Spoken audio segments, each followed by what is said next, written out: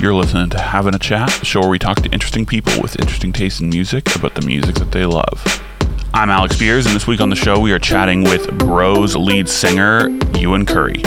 Bros is a band comprised of Ewan and his brother Seamus, which sees them taking a bit of a departure from the sounds that they were most known for as the Sheepdogs, opting for a more groove-oriented, softer, and melodic sound. They've got a great new album out, so we're very excited to have Ewan with us to chat about some music. This is Having a Chat.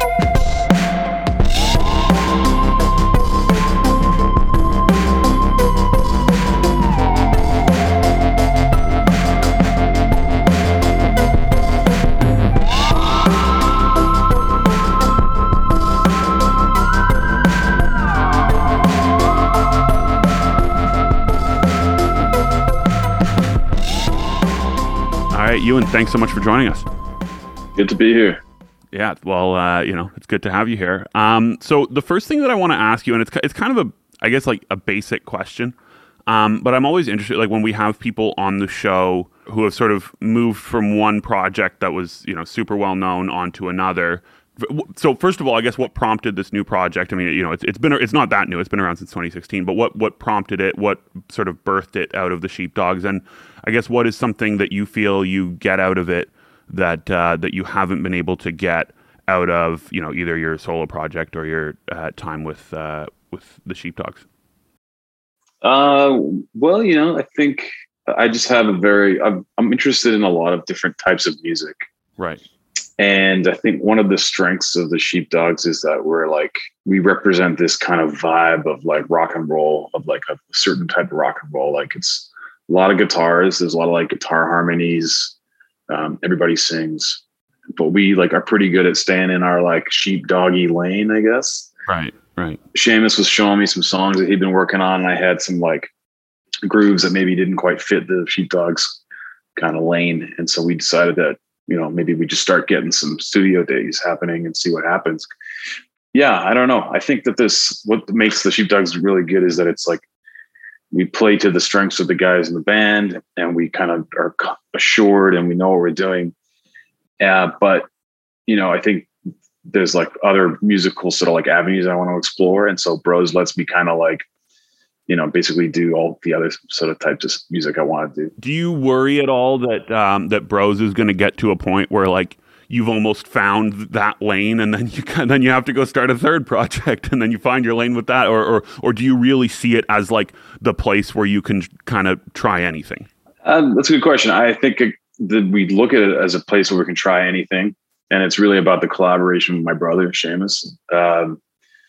But I mean, I've been, especially with the pandemic and all this extra time, like I've been experimenting with all kinds of different projects. So I don't know. I mean, it's sort of weird because like I'm interested in all kinds of music. I like making very different sounding music, but when it comes time to put it out, you got to sort of like figure out how to brand it and portray it to people, because like it's, even like if you look up Bros on like a Spotify or something, it's always listed as like rock, which really isn't. Or it's like, you may like these other artists and it's just kind of like all the sort of rock and roll bands that doesn't really make sense to me, but I get it because it's people's perception on, because usually they're like, oh, it's the Sheepdog guys, it's this. So it's a little weird. Yeah. And it's interesting just how often the industry, being kind of a vague term, like just does try and put artists into a box. Cause you're absolutely right. Like when I first listened to your guys' stuff, I was expecting it to just basically be, the Sheepdogs, like just, a sort of Sheepdogs offshoot. But you're right. It's very, very different in a lot of ways. But it is interesting just how you kind of get lumped in with a certain sort of sound and how you almost, in order to sort of sell it, you have to define yourself as a certain. Yeah. Well, people are lazy. So they but also I guess, with the Bros singles are usually me singing too. So that kind of, people hear the voice and they go, oh, it's Sheepdogs or whatever. But, it's so I try not to worry too much about what the people think. We just make the music and let it speak for itself. But yeah, of course, it's a ton of fun to just be able to like have no limitations on what you're trying to do. It's great. Yeah, I hear you. So I want to talk about Garbanzo Man. This was I was watching the like a clip that you guys did, I guess, of like a live stream. Yeah. Where you played this, where you have someone coming through and throwing garbanzo beans at everyone, and Kenny Hotz is in it. Yes. Which was kind of like I had to like do a double take because I was like, holy shit, that's Kenny Hotz. First of all, I mean, I guess just what can you tell me about the song? But then I guess as a follow up, how on earth did that come about? Well, I just know Kenny from I've known him for a few years now, but just from around Toronto, I guess. And he's always good for a laugh. He's not that far off his character in real life, so he's pretty hilarious. But that song, it was written by Seamus, and it's kind of like, I want to say it was like maybe 2/3 done when he showed it to me, and then I helped him kind of take it over the goal line. But like very finger snappy. I think I actually named it. Like the song, it's funny because it's like called Garbanzo Man, but there's no lyrics about chickpeas in it at all. So it's kind of a weird, I don't know. A big part of what Bros does is humor. I mean, Sheepdogs too. We like really do not like bands that take themselves very seriously. I find that very off-putting. And I think just growing up in the 90s where there was a lot of very humorless rock and roll happening, it's like feels nice to be silly. But yeah, it's a snappy song. It's got these great, I think we got a really good drum sound on it. We used a small drum kit that was tuned really high. So it sounds really punchy. Yeah. The percussion on it's crazy too. Yeah. Yeah, our friend Adam Hindle, who we collaborate with all the time, plays percussion. And there's like crazy keyboards where we played like a Wurlitzer, and then we pitched it up a couple of octaves, so it sounds almost like a video game or something. So yeah, it's pretty cool. But it's also for someone who's kind of coming at it for the first time, who who may have sort of seen you, as you say, like on the sort of Spotify. If you like this band, then you like this band. It's not a guitar-centered song at all. So if you're going into it thinking that it's going to be guitar rock, it's almost like it's kind of a beautiful just introduction into your sound. I thought, like, it just, the way that the melody of the vocals like sort of glides along with the keys. It's not, to me, it really captured the sort of the non-sheepdogsiness of the record and of your guys' sound. Yeah, there's no guitar on it at all. Actually, yeah. It's keyboards, drums, percussion. There's some weird percussion loops that we used as well on there. That's taken from an old 1970s. It's like a kid's toy that has like all these samples. It's called an Optagon, and we used samples from that for some of the percussion loops. Yeah, I mean, we're kind of inspired by like somebody like Sergio Mendes and Brazil 66. I don't know if you ever heard them, but they're like kind of square Brazilian sort of like smooth Latin pop from the 60s, but we just really like that stuff, so it's really not a rock song at all. Yeah, fair enough. I want to ask you about like something that you said about bands that are not taking themselves too seriously. Like a couple of weeks ago, or maybe it was even last weekend, Limp Bizkit played Lollapalooza, and like Fred Durst had that like sick look, and like they have this new song called Dad Vibes, and I was talking with my buddy about how like, of all of the kind of new metal bands of that era, they seem to be the one that, at least now, doesn't take themselves too seriously, and that seems to have been like the key to their longevity almost. Like, their sales apparently doubled after that performance and stuff.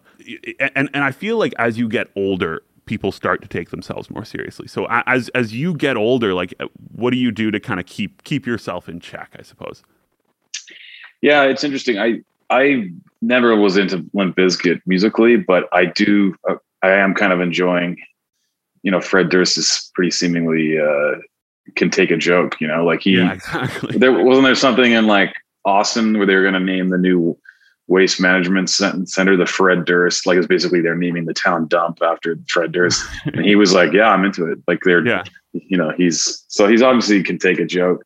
Yeah. Yeah, I don't know, man. Like I think, I mean, look, it just depends on the people. Like Seamus and I are pretty chill. Like we like music. We're passionate about it, but we don't really like pretension. I mean, we're into pretension when it's people going way down a rabbit hole and trying to make something musically happen. But like sort of taking yourselves really seriously and stepping around like you're a god is really, that's just something we're not into. So, I respect that Fred Durst is You know, he seems like things slide off of his back. I'm still not going to listen to Limp Bizkit, but you know, he seems like he's a cool guy. When the stars come out to shine and you drank a little wine, that's the moment when you feel yourself start to sway, and all the lovers come out to play, and all your problems will melt away. Just a little drop of sun, everybody's having fun, and you know you got a smile on your face, and it's just the start, because the sun shines brighter when there's love in your heart. You got a smile on your face, and it's just the start, because the sun shines brighter when there's love in your heart. All right, so I want to get into J.J. Cole, They Call Me the Breeze. Simple question. What do you like about the song?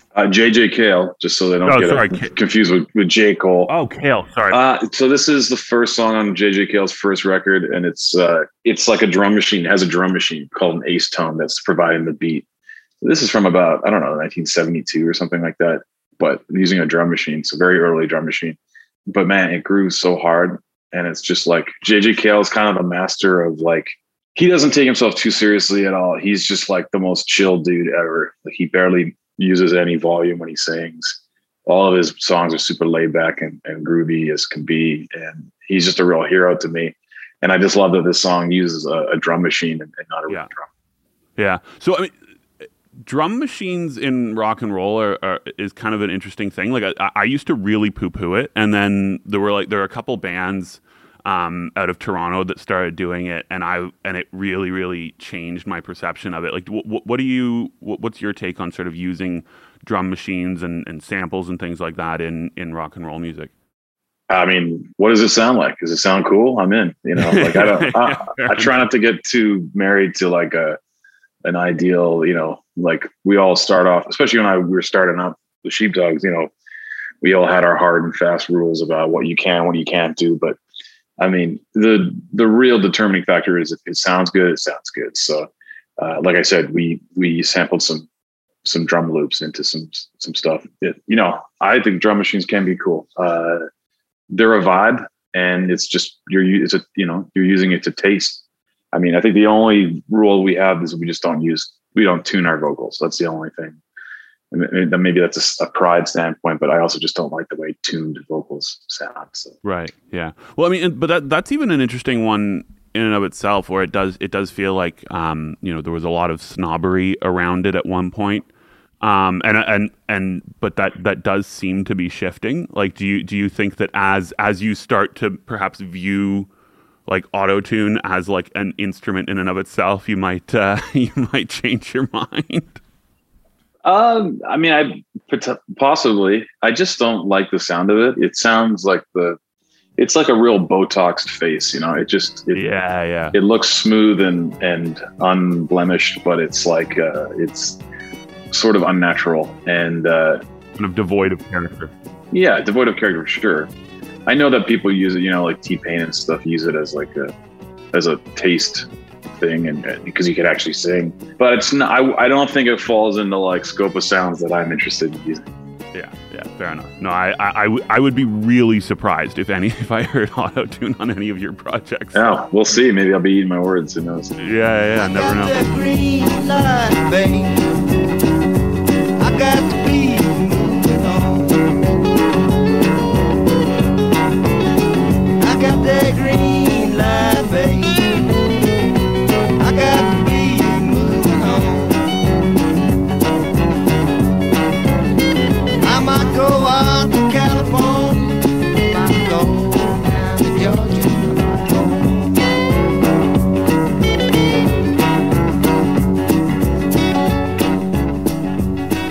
All right, so Young Holt Unlimited, Soulful Strut. What do you like about this song? This is the walkout music that the Sheepdogs use. So if you've seen the Sheepdogs play, you might hear it as we walk out. It is a great tune. It's from the 60s. It's just like a nifty little funky number. And it's cool because it was a song that had a singer and had lyrics and everything. And I don't know what happened, but basically the instrumental version was the one they used as the single. and it became a hit back in, I don't know, 68 or whatever it was.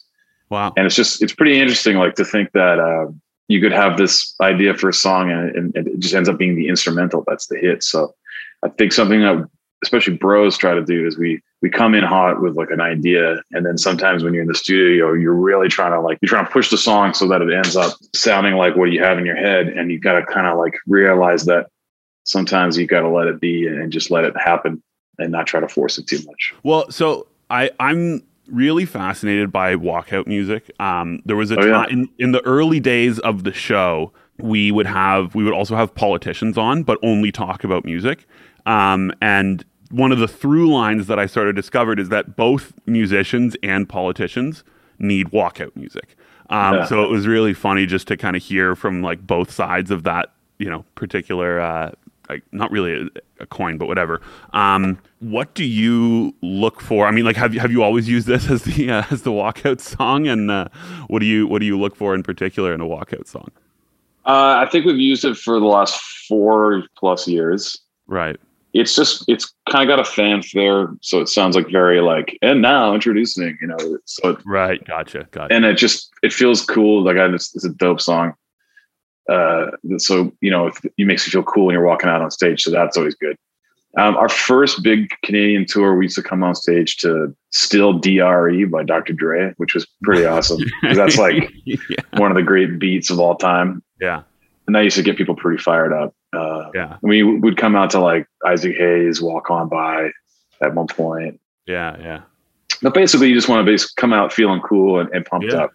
Yeah. It's funny because like I used to really like wrestling when I was younger, and I constantly find myself thinking of what like wrestlers would do when they're working the mic, like when they're on stage, because they're great showmen. Like of course. Like they project and they capture the mood and they pump the audience up. And so like there's nothing like a great wrestler entrance. When like Stone Cold would come out and the glass would break and then his music would play and everyone just go nuts. Like it's a good moment. Yeah. Yeah. Have you ever, I'm thinking just in terms of big dramatic entrances, one can't help but think of Spinal Tap. Have you ever had a botched entrance? Certainly not to the extent of getting lost in the building, but right. anytime pods that like where he our stage setup was pretty minimalist compared to the tap. Yeah.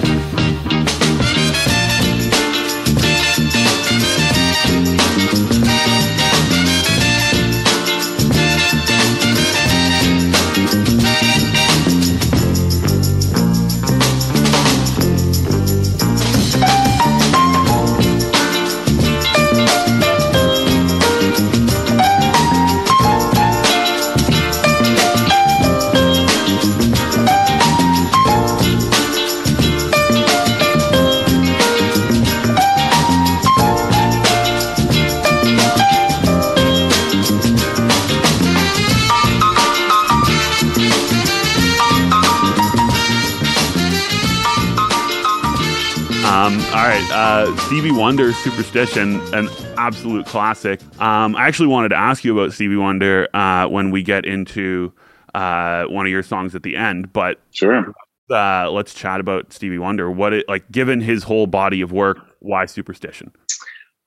I mean, well, so my dad played lots of Stevie Wonder growing up, and Superstition was always kind of our favorite song as a kid. Like I love undeniability in music. Yeah.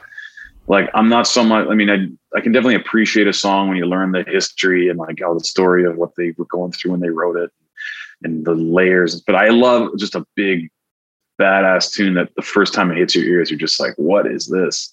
And so I think Superstition is just this undeniability. Like it's just such a groove.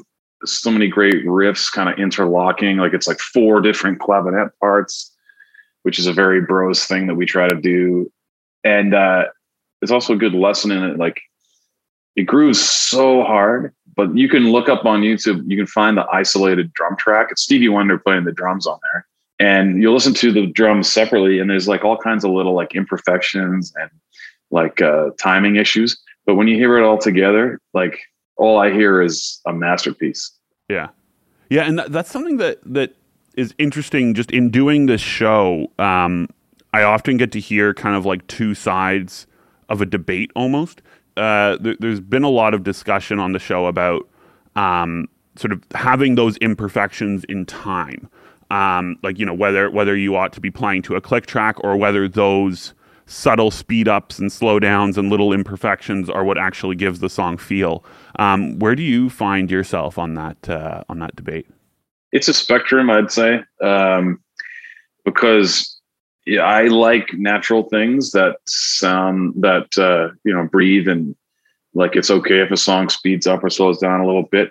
But then on the other hand, you don't want to get too far down that line because it will get sloppy if you are allowing too much of that. So I kind of come and go. Sometimes we do things to a click, and other times not. But I think that allowing for accidents when you record is really important.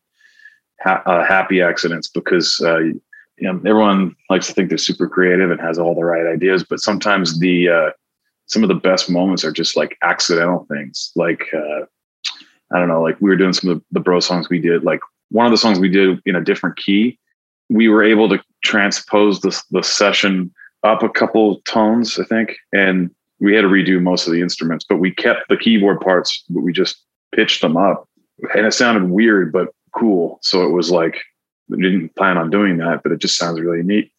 Things like that, or just like, I have no idea what I'm going to do, but just let me play this guitar part on this one song and see what happens. Yeah. So, you can really surprise yourself. Yeah, happy accidents are a beautiful thing. Like I one of my favorite music stories of all time is I read it in Randy Bachman's book where he's talking about the pizza guy who ended up playing the keys. I don't know if that necessarily falls into the same category of a happy accident, but certainly something that was not planned and kind of makes the song. Like it just the keyboard part was played. I don't know if you know the story, but the keyboard part was played by the pizza guy, right? Like, yeah, I have a story about that song actually, because the Sheepdogs were playing as Randy Bach or BTO's backing band for like a Juno Award nomination, where they're being inducted to the Canadian Music Hall of Fame. So we backed them up at the Junos one year. They were trying to like match it up to this video montage thing, and so they had put a click track on the song, but the song's wasn't recorded to a click. Right. So it speeds up and slows down, but they made this click that would speed up and slow down with it. Like they mapped it all out to the tempo of the song. Oh, geez. And it was so infuriating for our drummer our drummer Sam trying to like play it. Yeah. And then the last minute he just pulled the headphones out and just played it live anyway. So it was a classic example of like TV people who don't really understand music trying to make a TV segment work at the expense of the musicians. But. Yeah. That's crazy though. Like, but all the power to them for just yanking the bloody things out and fuck it, we're doing it live. They said. Yeah, it worked out. Very superstitious, writings on the wall. Very superstitious, letters about to fall. 13-month-old baby broke the looking glass. 7 years of bad luck, the good things in your past. When you believe in things that you don't understand, and you suffer. Superstition ain't the way. All right, next up, Hot Chocolate, Everyone's a Winner. Not familiar with this one. Walk me through it. What do you like about this song? Sure. Well, you probably know You Sexy Thing, which, I believe in miracles. Oh, yeah. So they're British band, funk disco band. This song is just a jam. I love this song. It's got a crazy guitar tone. It's just like my favorite like party jam. And I just threw it in there because I love to get down. Yeah. What do you do you like it more than You Sexy Thing? I do, yeah. I would take this. You Sexy Thing's a great jam. It got a little killed in the 90s by all the commercial use, but Everyone's a Winner is my ultimate pick, yeah. Never could believe the things you do to me. I never could believe the way you are. Every day I bless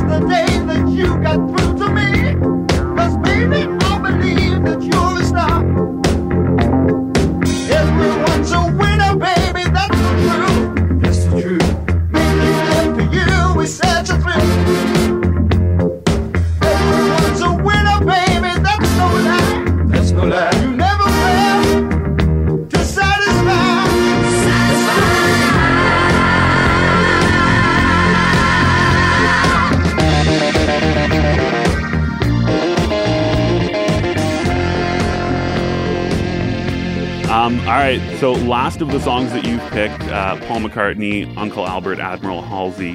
What do you, again, not unlike with Stevie Wonder, it's hard to know where to begin, but what do you like about this song? It's just, it's a great example of like what Paul McCartney does well, which is he crams like 2.5 songs worth of riffs and melodies into like one song. And he's just like, he's one of the most creative guys ever. He's so overflowing with ideas. And so this is kind of a 2-part song. And there's just so many little different like melodies and little riffs and pieces and scene changes. Right. It's really all these little simple things, but he really constructs this like, it's almost like a little sort of like, classical.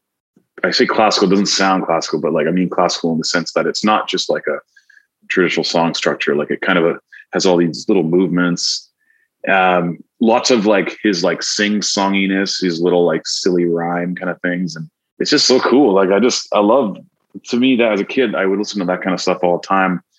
And I just love how he's just creates so many of these melodies that are just like lasting and get stuck in your head.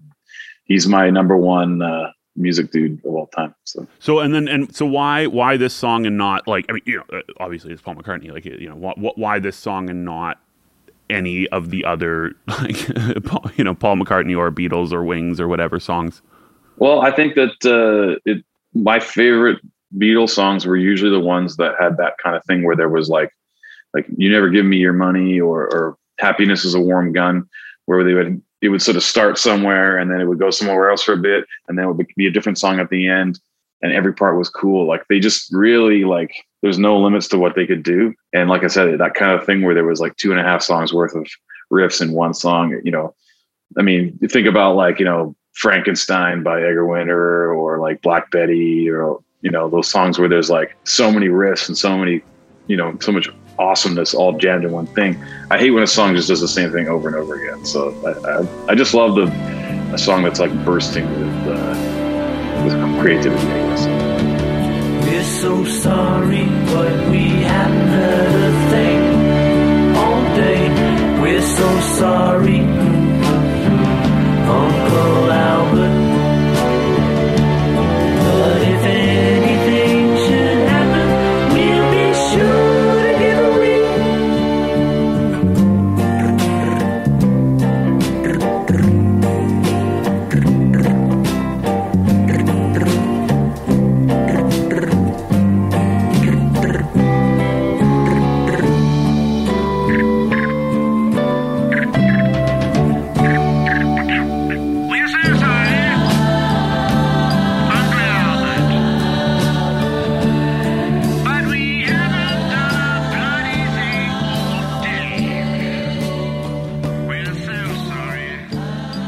All right, so last up, we are going to talk about Never Gonna Stop.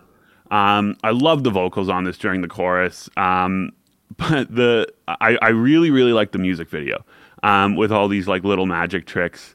Some cheesier than others, some where I'm kind of just looking like with the fire in the hands and stuff. Yeah. What inspired that video? I got to give full credit to the guys that made it. They're from a team called Don't Die here in Toronto, and they just came up with the idea and ran with it, and it was awesome. It was just basically a day of Seamus and I walking around town. They'd kind of tell us to do stuff, but the overall arching kind of vibe was that we should just basically kind of be very low key, and it just has a kind of a cool, subtle vibe, and I like it. I think it represents Seamus and I well, because we're like, I like us just sort of like basically poking around town. A lot of it was shot in Scarborough and then at the Galleria Mall in the West End. So some of the not exactly the most scenic parts of the city, but it was a good time. But that, like, to me, that was almost like my favorite thing about it. It was like very sort of mundane GTA with just like, flame in your hands. Like that was kind of cool. Yeah, and we're kind of like unimpressed by our own magic tricks, even. Yeah, exactly. Yeah, I think Seamus and I are like two pretty average dudes in terms of like, we're not living lavish. We're like just kind of a couple of bros who are, I think people look at us like, well, I used to joke that when we started Bros, we were like the blue collar or a hoser version of like Hall & Oates or something like that. You know, like we're not really blue collar, I should say that. Yeah. But, you know, so I think it's good. It's like this kind of low key thing, but we can create a little magic, you know, when we need to. Well, and then the Stevie Wonder influence is pretty pronounced on this song. What can you tell me just more broadly about the song and unless I'm completely mistaken, how Stevie Wonder impacted this song? There's definitely a little superstition vibes in there for sure. Yeah. Yeah, I think it's just like some of those songs, especially the ones that get picked for singles, they tend to be more of that sort of like R&B dance number kind of thing. Yeah, we just really like, you know, the Stevie Wonder singles, Hall & Oates, even like, you know, Michael McDonald or somebody like Steely Dan's like singles stuff. Like just, yeah. And maybe like the chorus, I was maybe trying to do like a little bit of a Michael Jackson style chorus as well. I mean, I can't sing like Michael Jackson, but who can? And just like, yeah, just trying to make a cool, you know, a big beat that gets you moving. And I think it was just like, it's cool because we don't have like a ton of experience making dance music, but we're sort of just doing it in a way that sounds cool to us. Yeah. So you mentioned Steely Dan and Michael McDonald, and this is kind of my last question. I have a colleague who is really into yacht rock. Sure. Would you guys? And I was kind of like, I don't know the extent to which yacht rock is kind of like an insult, but would you guys consider this album to be a bit yacht rocky? I think at times, yeah. I think there's moments. Yeah, I don't know. I mean, genres are weird. Like, and yeah, as we've said, depending on who you talk to, Steely Dan or the greatest band or the corniest shit ever. So I'm a fan. I like a lot of the music that gets labeled yacht rock. We just like to call it smooth music. There you go.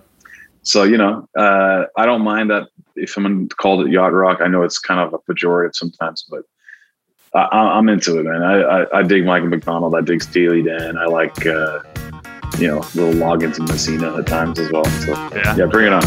Yeah, beautiful. Lately, we left our troubles in the past, and we found ourselves together again at last. But honey, I've heard about everything you do. Try to tell me it ain't true, but I already knew. You're never gonna stop when you keep on rocking it off. You're never gonna stop when you keep on calling it off. Yeah. You're never gonna stop when you keep on rocking it off.